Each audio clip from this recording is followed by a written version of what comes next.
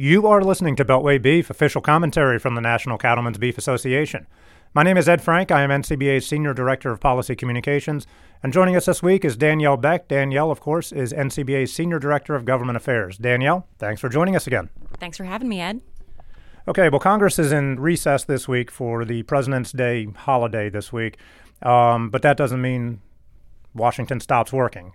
Just yesterday, USDA released the names of the 20 people who are going to make up what is called the Dietary Guidelines Advisory Committee, or the DGAC.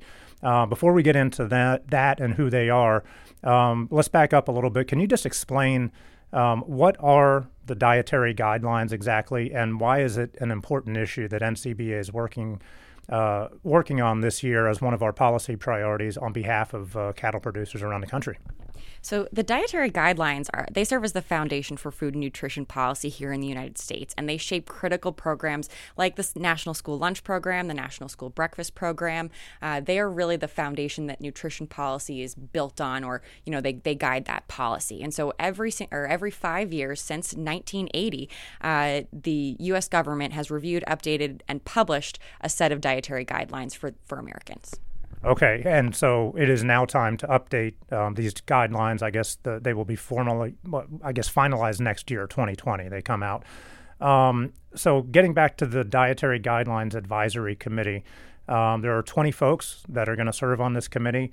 Looks like they're all academics. They're all PhDs or medical doctors affiliated with different universities around the country.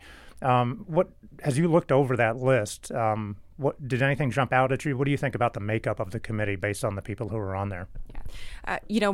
From a cursory glance, it looks like it's fair and balanced. Ultimately, we're going to have to see what happens in these public meetings.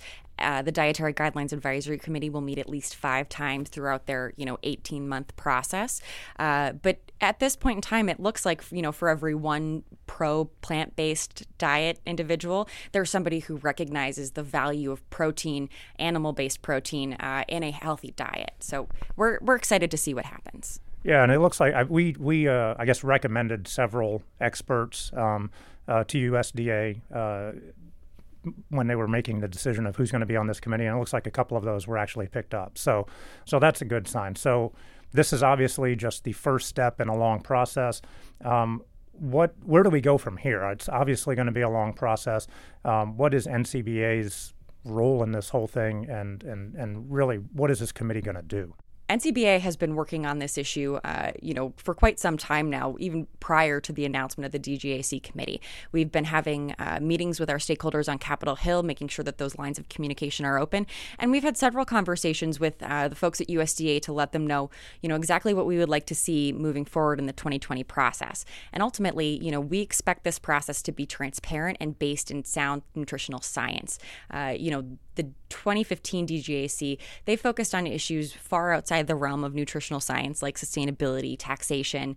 That has nothing to do with, a healthy diet for an American. And so we made clear moving forward that in 2020, we would like to see that not happen again. And so, we've seen USDA in this process take a number of steps to ensure that this process does not repeat what happened in 2015. Okay, and so what does it look like? You said this committee is going to be working over the next 18 months. Will there be hearings? How does the whole process work? And I guess at the end of the 18 months, they will make just recommendations, for what these guidelines should look like, right? Yeah. So we expect that sometime in the next couple of weeks, USDA and HHS will announce the first date for the first DGAC public meeting. And that's when they'll really begin to initiate their independent science-based review of specific topics and supporting scientific questions related to nutrition and health from birth into older adulthood. The committee will meet approximately 5 times, and then all of those committee meetings are going to be open to the public. The public is going to be encouraged to submit comments, and NCBA has been ready and prepared to engage in that process. So moving forward, when those public meetings are announced, depending upon the topics that are up for consideration, we'll be prepared to engage either, by submitting written testimony or comment, or by testifying in person should there be, an opportunity for that. And then when we need our affiliates and stakeholders to engage, stay tuned because we'll be sending out notices for that as well. Exactly. Those are the 2 words that I was thinking as well. Stay tuned. We're going to be talking about this a lot more. Is there a deadline or a target date for when all of this would be wrapped up? So upon delivery of the report to the secretaries, or when the 2-year charter expires, whichever comes first, that's when this wraps up. And so we know the charter was announced. I think there's, a little less than 18 months right now. So it's going to be a quick process. The next year and a half is going to fly by. I like how you consider an 18-month process a quick one, but in Washington terms, I suppose that really is. Danielle, thank you very much for joining us. Thanks for having me, Ed. You've been listening to Beltway Beef. Until next week, eat beef.